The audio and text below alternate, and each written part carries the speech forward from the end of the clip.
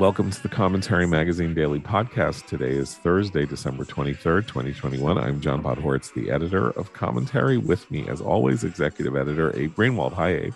Hi, John. Senior writer Christine Rosen. Hi, Christine. Hi, John. And associate editor Noah Rothman. Hi, Noah. Hi, John. Abe, you watched or read about Biden's interview with David Muir of ABC, in which he said some interesting things. You want to go there, and we'll try to. Yeah, I just watched what clips I saw on social media.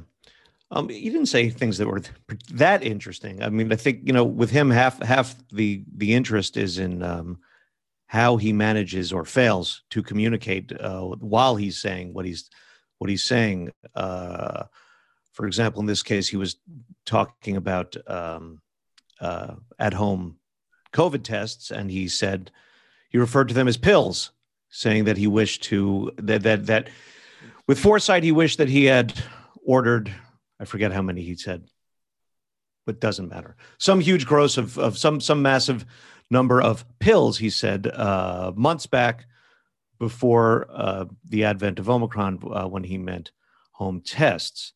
Basically, the clips I saw was David Muir challenging him, pushing him on the bold falsehoods that he laid out in his speech 2 days ago. Muir saying, "How did you not see this coming?" Biden said, "Well, no one saw it coming."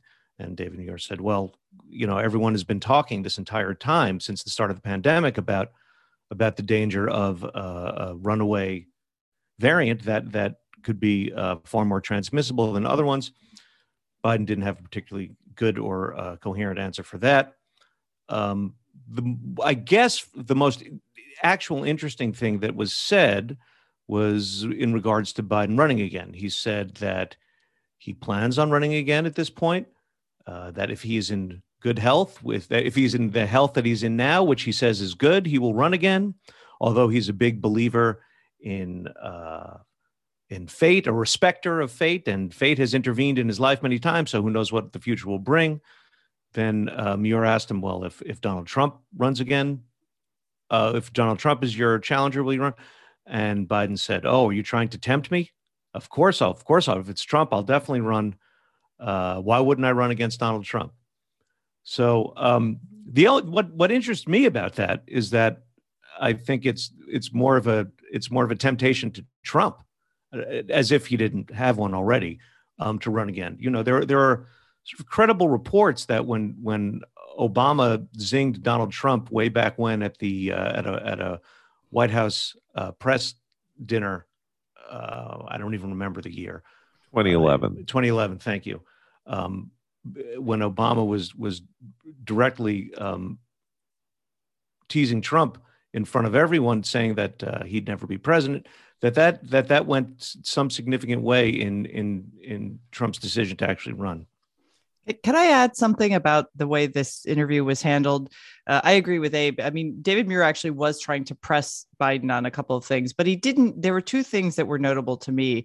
One is how the press immediately and continually covers for Biden's fumbles, not just verbal stumbles.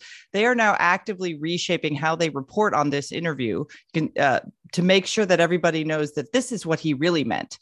He didn't really correct himself. He was corrected by the media, who then puts out, like in the Politico newsletter this morning, they're like, they just take away the quotes and put in tests as if he said that when he said pills. So like any confusion he makes, they immediately correct for him with very little comment on it, which they never did for Trump, obviously. And that's a small thing, I know. But the larger thing is that they don't press him on his own statements in the same way. So he has been saying that he's going to ramp up testing to like war footing. Remember that? That was in January, February. Almost every month since he's been inaugurated, he has talked about how his administration is going to fix this problem of not enough tests.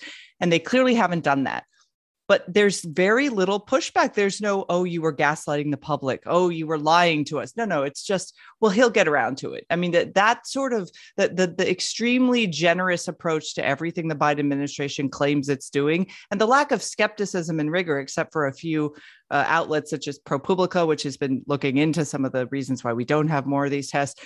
it's noticeable. It's really noticeable to those of us, at least, who are a little bit right of center here and have watched the coverage of conservative and Republican presidents for decades. So it's, to me, the constant correction is a minor thing, but it's part of this broader attempt to just, let's all make sure we prop up this guy as looking competent when the American people's, by judging by polls, clearly don't feel the same.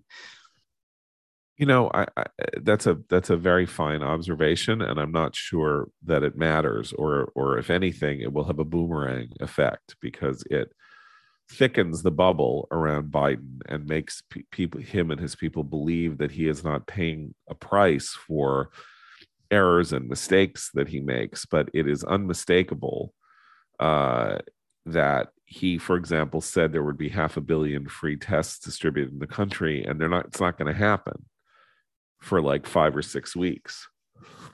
And if the tests need to be distributed because we're in the middle of an Omicron surge, the Omicron surge could be over before the tests are distributed. So people will be looking for the tests. They will have heard him say that there are all these free tests. There was one free test site opened for distribution of free home tests somewhere in DC yesterday, and there was a 3-hour-long line just to collect the tests. That's not good. Like, it doesn't help a presidency or an administration to believe their own propaganda, or to think that because they're not getting a hard time from a friendly press, that they're not going to suffer the consequences of their actions. In fact, quite the opposite. Like, the feedback loop is broken under those circumstances. And I don't think that, it's like the administration began, we talked about this the other day, under promising in the hopes that it would over deliver, right? 100 million shots in arms, when they were like, it was totally on track for there to be 100 million shots in arms by the 100th day. It was like setting a goal, and an easily achieved goal. Now they've gotten themselves completely ass backwards in this regard. They're like promising to confront the virus, on a war footing, and to do this stuff, and to have a gigantic social infrastructure bill and all of that. And they're now over promising and under delivering, which is maybe the worst thing you can ever do in any circumstance, as an employee, as a business, as anything, is to over promise and under deliver. And this now seems to be where they've gone with all this. And you can understand why, and you can understand the temptation. It's just, you need somebody in the president's ear saying, "Caesar, thou art mortal. This isn't working." But it's very hard to get a feeling for that in the White House. You don't go out around the world. You don't really know necessarily. People are all standing there trying to kiss your ring. Like, you've spent all your life trying to get there. You're there. You have the entire federal government at your disposal. And how you keep touch with what it is that's going on, except for sort of abstract poll numbers, is very difficult. And I think they've just lost the thread. Well, this is going to be a very interesting period in this particular surge, because it is a Washington, D.C. based surge, quite unlike just about any other surge, where it was in the far-flung hinterlands, and maybe it was in the South, which had some cultural resonance for people in the North who looked down on the South, or maybe it was in the Midwest, where it had other cultural signifiers. This one's located in the nation's capital. Well, and at least 8 lawmakers have already got this thing. So it's everywhere. It's all around them. And it is affecting the epicenter of public policy, which is still, all evidence to the contrary notwithstanding, focused on containing the spread. So this thing does one of two things. Either it convinces lawmakers that battle is lost for good and forever, and that they need to move on to more attainable objectives, or it compels them to double down, because what their response to it so far has been to adopt a posture similar to March 2020, while saying it's not March 2020 anymore. So this will be approving, one way or the other, how they handle an outbreak that is in their backyards among people who they thought did all the right things and were never going to get this thing, because it could be protected against as long as you observed the appropriate behavioral rights and rituals, and it's not. It's actually, I shouldn't laugh. It's not fun. I have friends who've gotten this variant and are mild, they're vaccinated and most are boosted. So they're experiencing a mild cold, and the quarantine before Christmas, it's canceled a lot of people's holiday plans. That's all terrible. I'm not making light of that experience. But the moral challenge, actually listening to some friends who were happy to call, the governor of Florida, Death Santis, and say, oh, he's killing people, and this is terrible, and look at all those idiot Trump voters, blah, blah, blah, blah, blah. To now they're trying to wrap their head around, wait a minute, I got it, which of course, those of us are like, anyone can get it. It's not you obviously want to get vaccinated, you want to do the right thing, but it can still get you even if you do everything right. It's a virus. But the moral clarity that they had just a month or two ago has dissipated, and they don't know what to replace it with. And I do think that explains a bit of the special pleading to the Biden administration. It's like, well, now we really need the government to tell us what to do because we did everything right and we still got it. And that impulse concerns me, as someone who doesn't think the government should solve all of our problems. But it does, I have a lot of sympathy for their anxiety about, wait a minute, how could this have happened to us? We are the media, or we are the people who in public health who know best. It's perhaps a necessary humbling for a lot of them, and maybe it'll help them rethink some of the approaches they've taken in their rhetoric. I should say that my money is on the most irrational outcome. That we're not going to see the rational response to this, which is to let go and let God. We've done our best. The idea that you can contain this now is completely uncontainable based on everything we're seeing and witnessing right now. All of us are vaccinated. We all have boosts. We all got it anyway. That's the rational response. I fully anticipate that there will be some appeal to, I don't even know the forces that Joe Biden can muster, because government is omniscient and omnipresent and all powerful. That will be their instinct. That's their comfort place. That's their happy place. They will go there first before they come to the logical conclusion about what this means. Can I make a theological point? So one of the virtues of the Death Santis line, right, which is like you're getting what comes to you because you are a sinner, right? You've sinned. You haven't been vaccinated. You haven't done the right things. You haven't mitigated strategies. You haven't suffered the way we suffer, right? We've agreed to to sort of limit our lives. You won't, and now you're getting it, and you deserve it, right? That is the line. Okay, so the most important prayer in the Hebrew liturgy is the Shema. Hear, O Israel, the Lord our God, the Lord is one. The Shema, which is said, several times a day, is the central prayer of Judaism, and it's a tricky prayer because it is the affirmation of monotheism. The Lord our God, the Lord is one. But as it goes on in the Shema makes a very specific set of promises and threats. Right? It says, you shall love the Lord your God with all your heart and all your soul and all your might.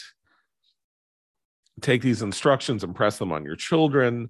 Recite them when you stay at home, when you're away, when you lie down, when you get up. You put them on the sign of your hand. You put them on your forehead. And then this is the tricky part. So if you obey the commandments that this is the voice of God, right, enjoin you upon this day, loving the Lord your God and serving him with all your heart and soul, I will grant you rain for your land and season, the early rain and the late. You shall gather in your new grain and wine and oil. I will also provide grass in the fields for your cattle. You shall thus eat your fill. Take care not to be lured away to serve other gods and bow to them, for the Lord's anger will flare up against you. He will shut up the skies so that there will be no rain, and the ground will not yield its produce, and you will soon perish from the good land that the Lord is assigning to you. So this is now, in our time, a very controversial prayer, because it seems to say, if you don't do what I say, if you do what I say, you will prosper. If you don't do what I say, you're going to starve and die, and the land is going to turn against you. And then you say, what about human suffering? Like, how does this explain a baby getting leukemia or the Holocaust or something like that? Can you create these kind of straight line rules about how God, is this a real reflection of what God expects? Is it a threat because he's trying to control human behavior and give people the sort of thing they need to hear in order to do the right thing if they can't come to the right thing intellectually.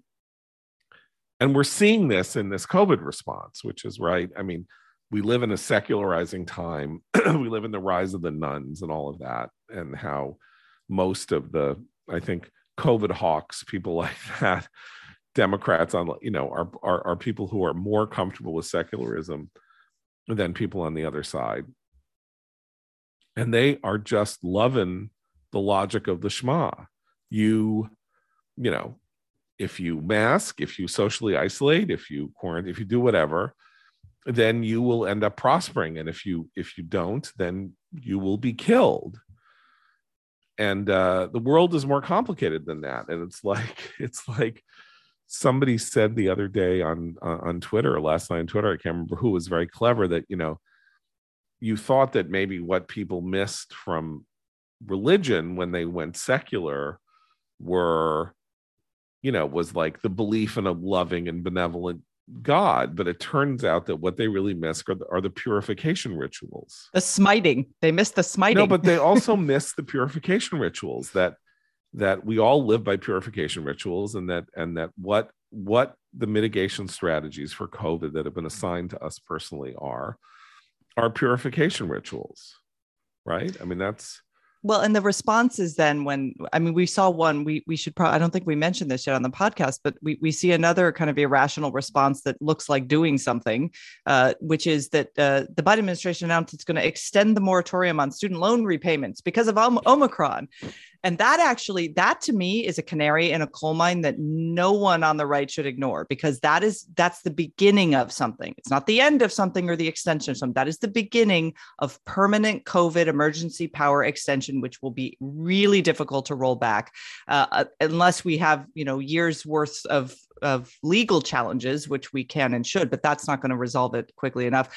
This is the beginning of permanent government overreach of emergency power. I mean, not the beginning, we've seen other signs, but for this mild variant, which is unfortunately ripping through lots of populations, but is milder and isn't leading to as many hospitalizations and death, that's being used as an excuse to do something that has absolutely nothing to do with COVID. I mean, I think that's an important point. I want to go back because I think I did something slightly vulgarized when I was talking about something very complicated in relation to the Shema. The point that I wanted to make about this, do what's right and you will be rewarded, and do what's wrong and you will be punished. Believing it's controversial because of the complexity of the world, but it also has about it a sense that God is involved in your daily life, and God is involved in the affairs of men and judges men on a direct and daily basis. This is a particularly terrifying universe, the universe of COVID and COVID hawkishness and fear, because there is no animating intelligence, right? There is no overarching, impossible to understand, as the book of Job would tell you, method in what is happening. It is a brainless, mindless, semi-living, semi-not living thing, a virus that is spreading and mutating and changing and simply existing to remain alive. And your only talisman against it is a piece of paper over your face, or acting in ways that are actually desperately anti-human, right? Isolating yourself, being alone. Or the vaccine, which actually is one of the things that if you do, you will be spared. I mean, it is more simple in that case. Right. And they just superimpose the eschatology of climate change over the COVID pandemic. It's the same thing that Michael Crichton observed in 2003, that there's, the story is a genesis, that we consumed fruit from the tree of knowledge and that we are condemned as a result. That is a very similar, unsatisfying theology, because you're talking about something that you're anthropomorphizing the environment around you, right, in ways that it just doesn't respond like it's ultimately a rational thing would. Yeah. But it's also ultimately pagan, right? I mean, then then yeah, the world, the planet or the ecosystem or something has some kind of weird collective consciousness, or if it doesn't have a collective consciousness, it will still act upon you, or take revenge upon you for your misbehavior or something like that. And it's but I mean, I think COVID, so the vaccine, I mean, this is an important point. So it's like that great joke, actually, the famous joke about the guy, who is like drowning, right? And he says, "God save me," prays to God to save him. And then a guy shows up in a boat and says, "Climb in the boat." And the guy says, "No, I'm God. I prayed to God. I'm a man of God. God is going to save me." And then a helicopter comes along and says, "Here, take this ladder. You can climb out." And he's like, "God's going to save me." And then he dies and he goes to heaven. And he says to God, "I prayed to you. Why didn't you save me?" And God says, "I sent you a boat and a helicopter. What are you talking about?" So you could even say here, if you wanted to think about this in terms of the purification rituals and everything, that God sent us the boat and the helicopter in the form of the vaccine. And then the people, this is why Jared Polis is right, and why some of these people who talk about this are right when they say, look, at some point, if you're going to go out without a coat in 20 degree below zero and you get frostbite, I can't make you wear the coat. Like, we sent you the helicopter and the boat, go drown. Like, that's part of what it means to be, a practicing adult. The entire world can't stop to prevent you from drowning if you're not going to do the things that will keep you from drowning, which is one of the reasons why this sort of the anti-vax or this world like make up all kinds of reasons to say it doesn't really work. It doesn't work. It's a fake thing. It isn't real. It doesn't have an effect. Now that there are breakthroughs through the vaccines, also, that just proves they don't work. On the point of purity, something you hear all the time is that it is a toxin. It is not meant to be in our bodies. The vaccine, and the line that I've heard people say is, "I have faith in my immune system." Right. That's there. So there's a purity ritual on the other side of the question as well. But that's also like very Orthodox Jews of my acquaintance who have decided to be lax in relation to this, have said Hashem, which is what very religious Jews call God. Hashem will provide. If Hashem wants me to get COVID, I'll get COVID. If he doesn't, he doesn't. And again, that fails to understand the boat and helicopter analogy to the vaccine. I mean, when we refer to the vaccine being a miracle, that is very close to being the case. Like no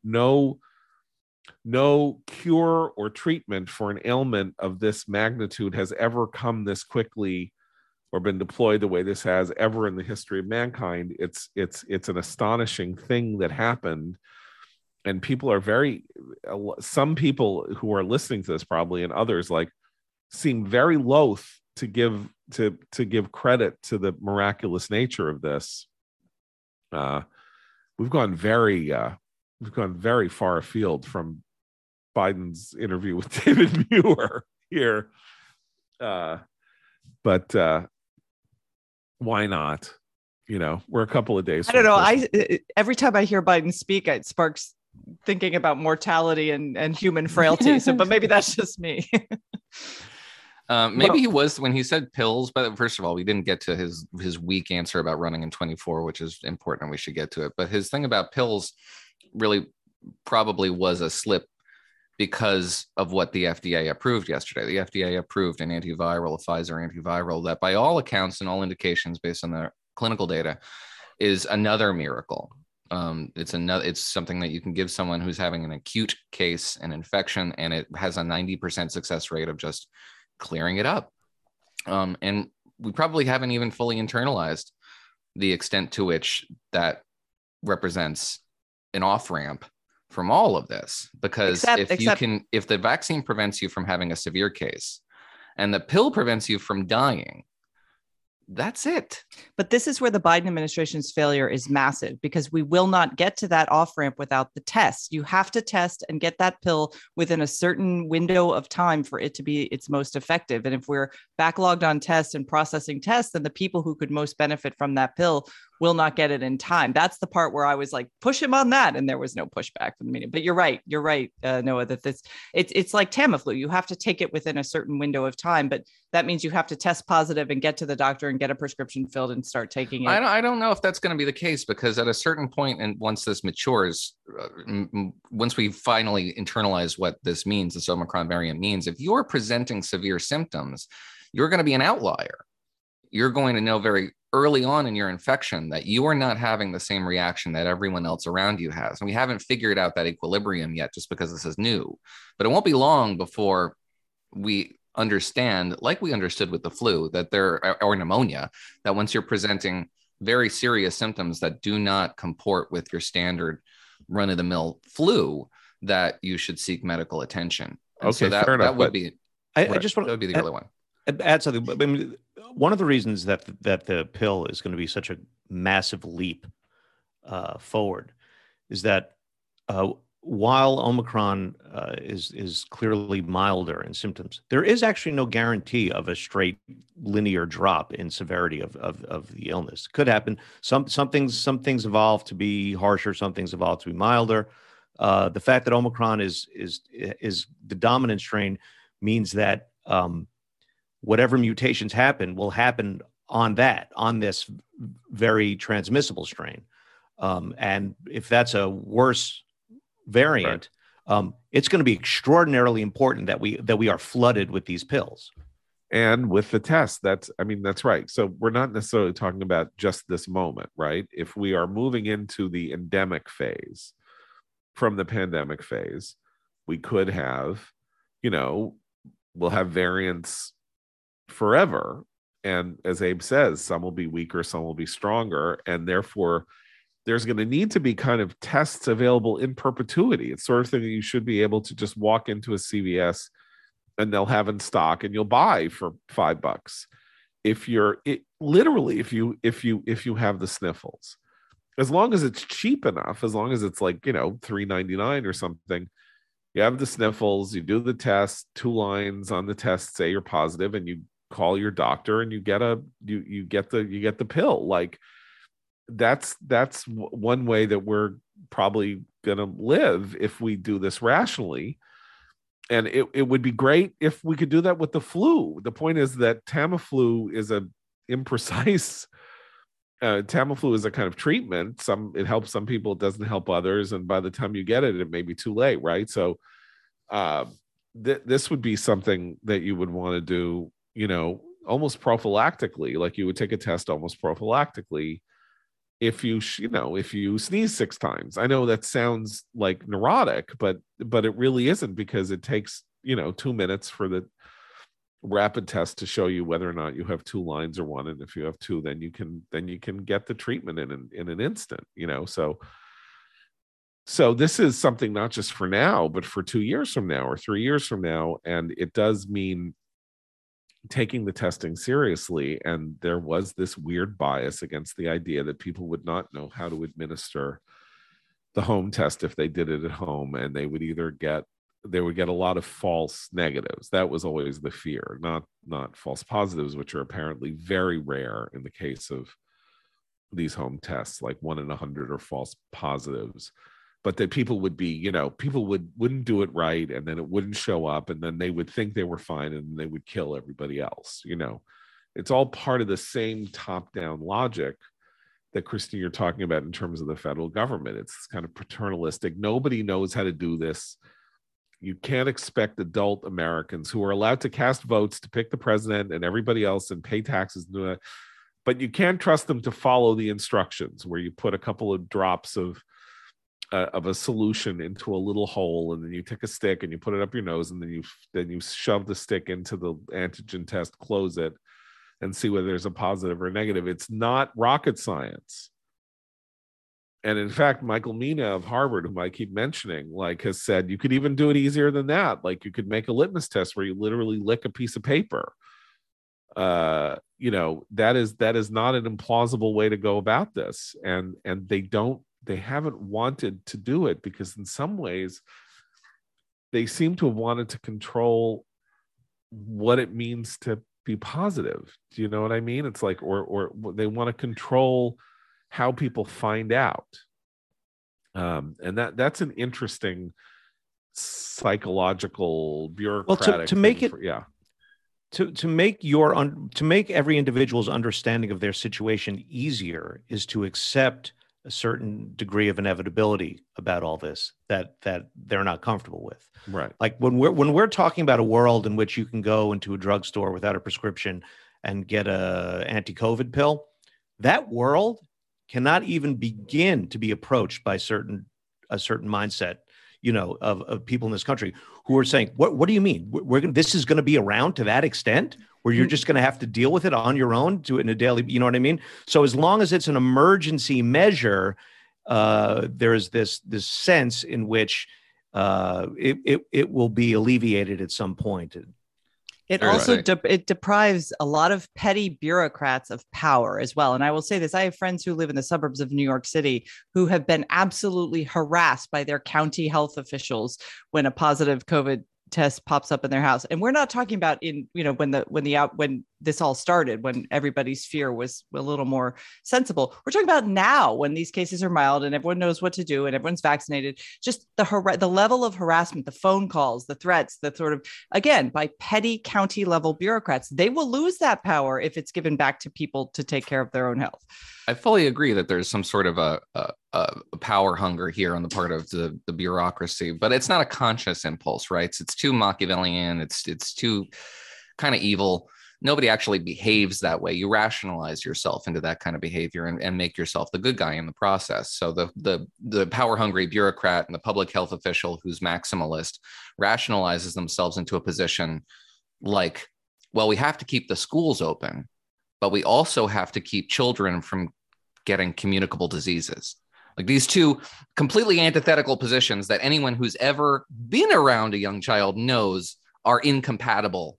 Right. They talk themselves into that sort of thing. And that's how you know that the ulterior motive is something much more dark. I think I've told you this story before. It's I shut down the Beltway story, but I just want to tell it again because it's interesting about this mindset.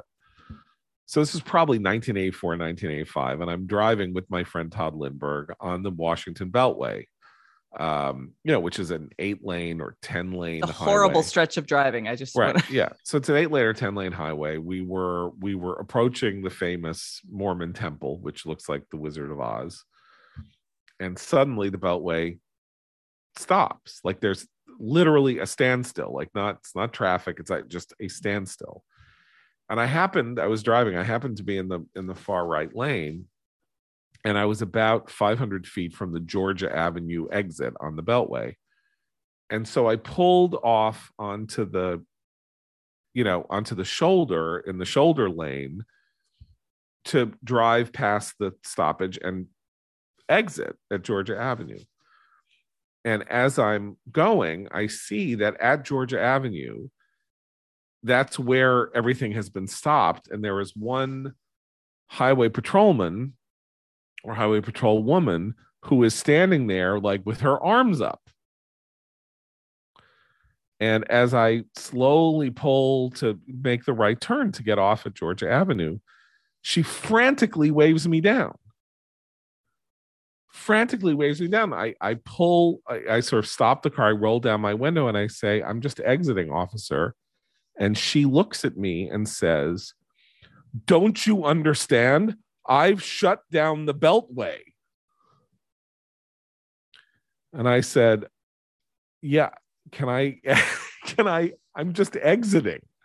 I'm not trying to stay on the Beltway. I'm going to exit here at Georgia Avenue." And she's like, "I shut down the Beltway." And I looked at her and I thought, this is the greatest moment of her life.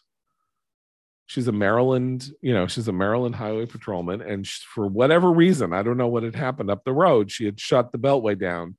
I was doing nothing to prevent her from keeping the Beltway shut down. I was doing nothing to interfere with her great moment of power. But because I was evading it slightly by exiting and therefore eluding her control, she flew into a rage. Now, she could not, in fact, give me a ticket at the same time and keep the Beltway closed on the other. So I just pulled off and left. But I always thought, I'm not a libertarian, but I always thought that this was the great moment. Had I been a sort of Randian libertarian, this would have been the anecdote that would have confirmed my suspicion that government was evil because it empowered the wrong kind of people. I don't think she was the wrong kind of person. I just think the gigantic nature of what she had done, this, major artery in the around the nation's capital, like the lifeblood of, of the travel around the most important city in the world. And she, corporal, whoever, or sergeant, whatever, had the power to shut it down. So that is part of the same mindset, I think, that leads to, Francis Collins, the director of the, of NIH, and sort of like, a man of great accomplishment and kind of a wonderful person who has done a great many things, saying the other day that he thought that his one great regret was that they hadn't, done enough studying of human beings at NIH to understand why we were so susceptible to misinformation. Yeah, his claim was that they didn't know how many people would reject this vaccine, which is nonsense, because it just took me like 3 seconds of Googling to find an NIH sponsored study of, for example, measles, which is hard not to get vaccinated for. You trip and fall into an MMR just by being alive, and still 90% of people have that vaccine and the associated antibodies, and 10% don't, because that's just human nature. And you have this is just deliberately being obtuse. I don't to try to justify this sort of, this moral posturing that he's taking. I don't give him any credit for that. I'm not giving him any credit. I'm actually, I think you misunderstood me a little bit. What I'm saying is that when you get right down to it, even if you're Francis Collins and a man of faith and a person who's dedicated your life to public service, there's some quality in you that says, man, I wish we'd really studied human nature so we could control you better. And not and make sure that your foolishness. Yeah, I was getting Skinner box vibes from that statement. Yeah, exactly. I mean, the reason why I'm hostile to it is because the universe of social scientists came out and said, "This is my music," and just started, well, you didn't listen to us enough, and it was all just professional jealousies competing with each other, and it was obnoxious. Yeah. Well, I also think, it's like Francis Collins was somebody who got a lot of praise and love and respect on the right because he said he believed in God, and therefore is one of America's foremost scientific figures. This was considered a wonderful breakthrough, and he got $1 million prize from the Templeton Foundation and all of that. But he still is just like somebody who would like to study human beings to control them, which... it's one thing if God wants to control you with the schma, it's another if Francis Collins wants to control you with a study. Anyway, to move away from our theological musings here, I just want to tell you the holiday season is here, and with it come yearly questions of what do I wear to non-ugly sweater parties, and how do I maximize my time savoring holiday moments and minimize my time shopping for gifts? Fear not, weary holiday wanderer. Mack Weldon has all the answers, whether it's an office party, a party with family or friends, or just a holiday party of you, your couch, and a game on TV. Mack Weldon has all the essentials to keep you stylish and comfortable throughout the season, and its innovative daily wear system has taken the hard work out of outfit planning with pieces designed to work together for any occasion, saving you time and sparing you any extra holiday stress. We're talking top-notch tops, best-selling bottoms, and underwear and accessories that will please even the scroogiest guys on your list. With Mack Weldon, your holiday heavy lifting will be complete within minutes. I'm not going to lie, I'm not a fan of the cold. Feeling like a walking popsicle just doesn't suit me, but with Mack Weldon's warm knit collection that features shirts, vests, pajama pants, and more, my chilly winter days are behind me. Using innovative technology that uses your own body heat to keep you at the perfect temperature, these products from Mack Weldon will have you saying something you never thought you would. You're ready for the cold. This holiday season, every guy deserves to wear unforgettable clothes that he loves for the moments with loved ones he'll never forget. So for 20% off your first order, visit mackweldon.com/commentary and enter promo code commentary. That's MACKWELDON.com/commentary. Promo code commentary for 20% off. Mack Weldon, get it right this holiday season. Okay, so our friend David Frum has a piece I wanted to sort of explore this a little bit because, you know, it kind of like blew my mind a little bit, and not in a good way, but I thought it would be worth having a little conversation in which he defends Biden's congressional management of his complicated congressional situation. Biden won big with a bad hand, he says. Okay, so I'm just going to lay this out for you. The past may cast some light on the politics of narrow majorities. Republicans had a bad election in 2000. They lost 2 seats in the House, reducing their majority in that chamber to a precarious 3 votes. Republicans lost 4 seats in the Senate, resulting in a 50-50 tie. This outcome severely limited the new President Bush's governing options, especially before the terrorist attacks of September 11th. Bush shrank his legislative agenda to 2 broadly popular items. First, a tax cut that passed the House with 230 votes and the Senate with 58. Then an education bill that passed early in 2002 with 381 votes in the House and 87 in the Senate. Bush took office at a more placid time than Biden did. He arrived with a less ambitious legislative agenda too, but if the times have changed, the grammar of power has not. Relative to its strength in Congress, the Biden administration has proved outstandingly successful. In 11 months, Biden has done more with 50 Democratic senators than Barack Obama did with 57. He signed a $1.9 trillion COVID relief bill package. He signed a $1 trillion infrastructure bill in November. He signed some 75 executive orders. He's won confirmation for some 40 liberal judges. But he had some congressional restraints. Okay, so he's trying to make the case that Biden had a good year. Comparing it to Bush. So Bush shrank his legislative agenda to 2 items and got them passed, right, before September 11th. Biden expanded his congressional agenda to the Build Back Better bill, which was originally $6 trillion, and then spent 9 months not getting it. And getting the infrastructure bill, once he split it off, that was the equivalent to a bipartisan bill that Bush might have gotten. And then spent 6 months having a fight about this.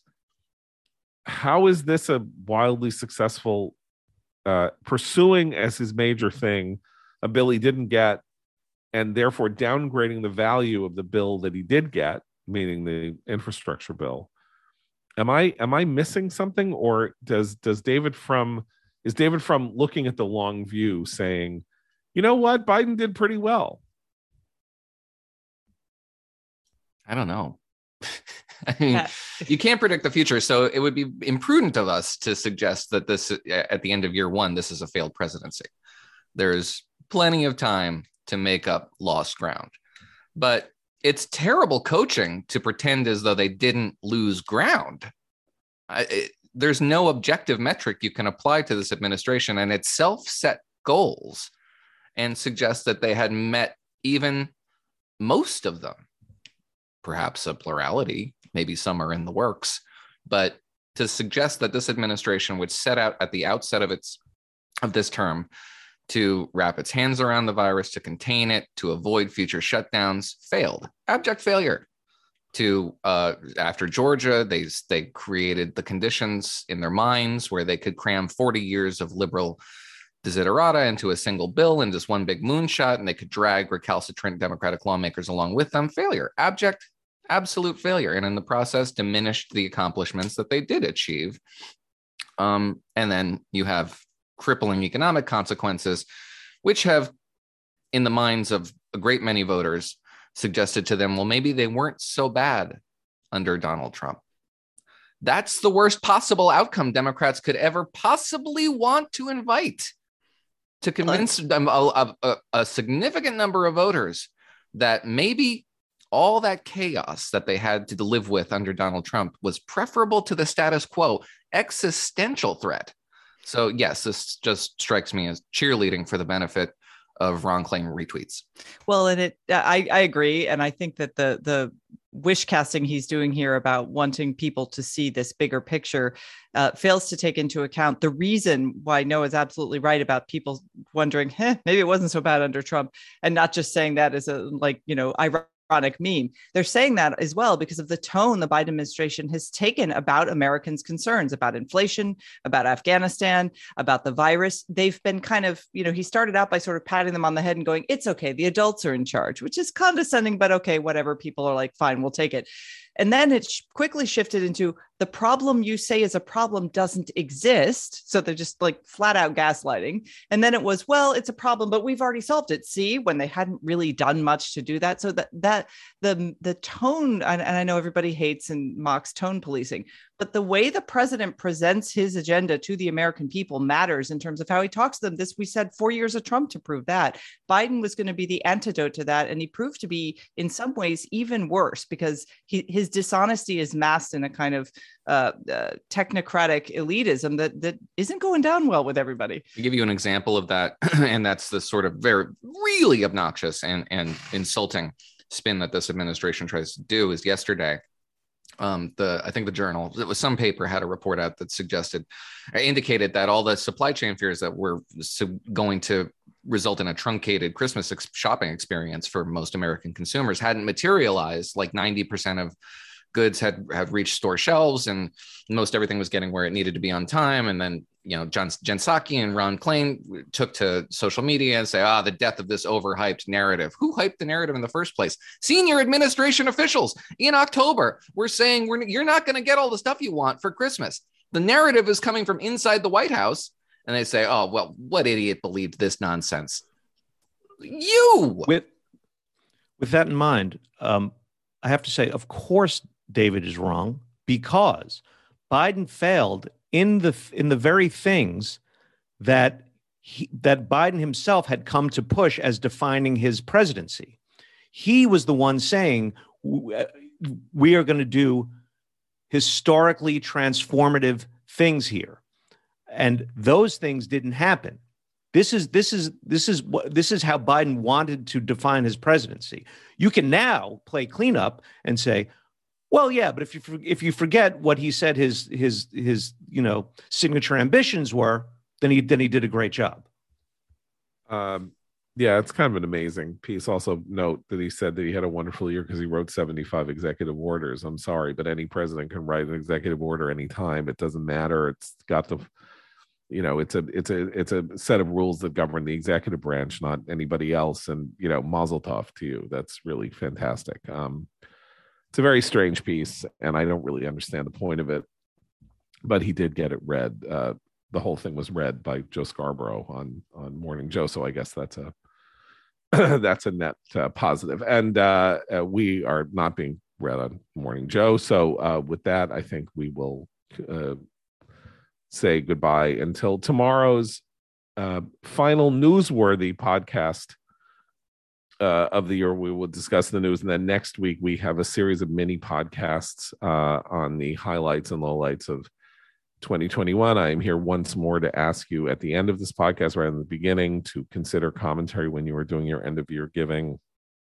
Commentary, a 501c3 nonprofit, relies on the generosity of its donors to close our deficit and make it possible for us to continue doing what we're doing in the form of this podcast and our magazine, our website. We are incredibly grateful for your listenership, and we would very much appreciate it if you would consider us in your end of year giving. www.commentary.org/donate. For Abe, Noah, and Christina, I'm John Podhoretz. Keep the candle burning.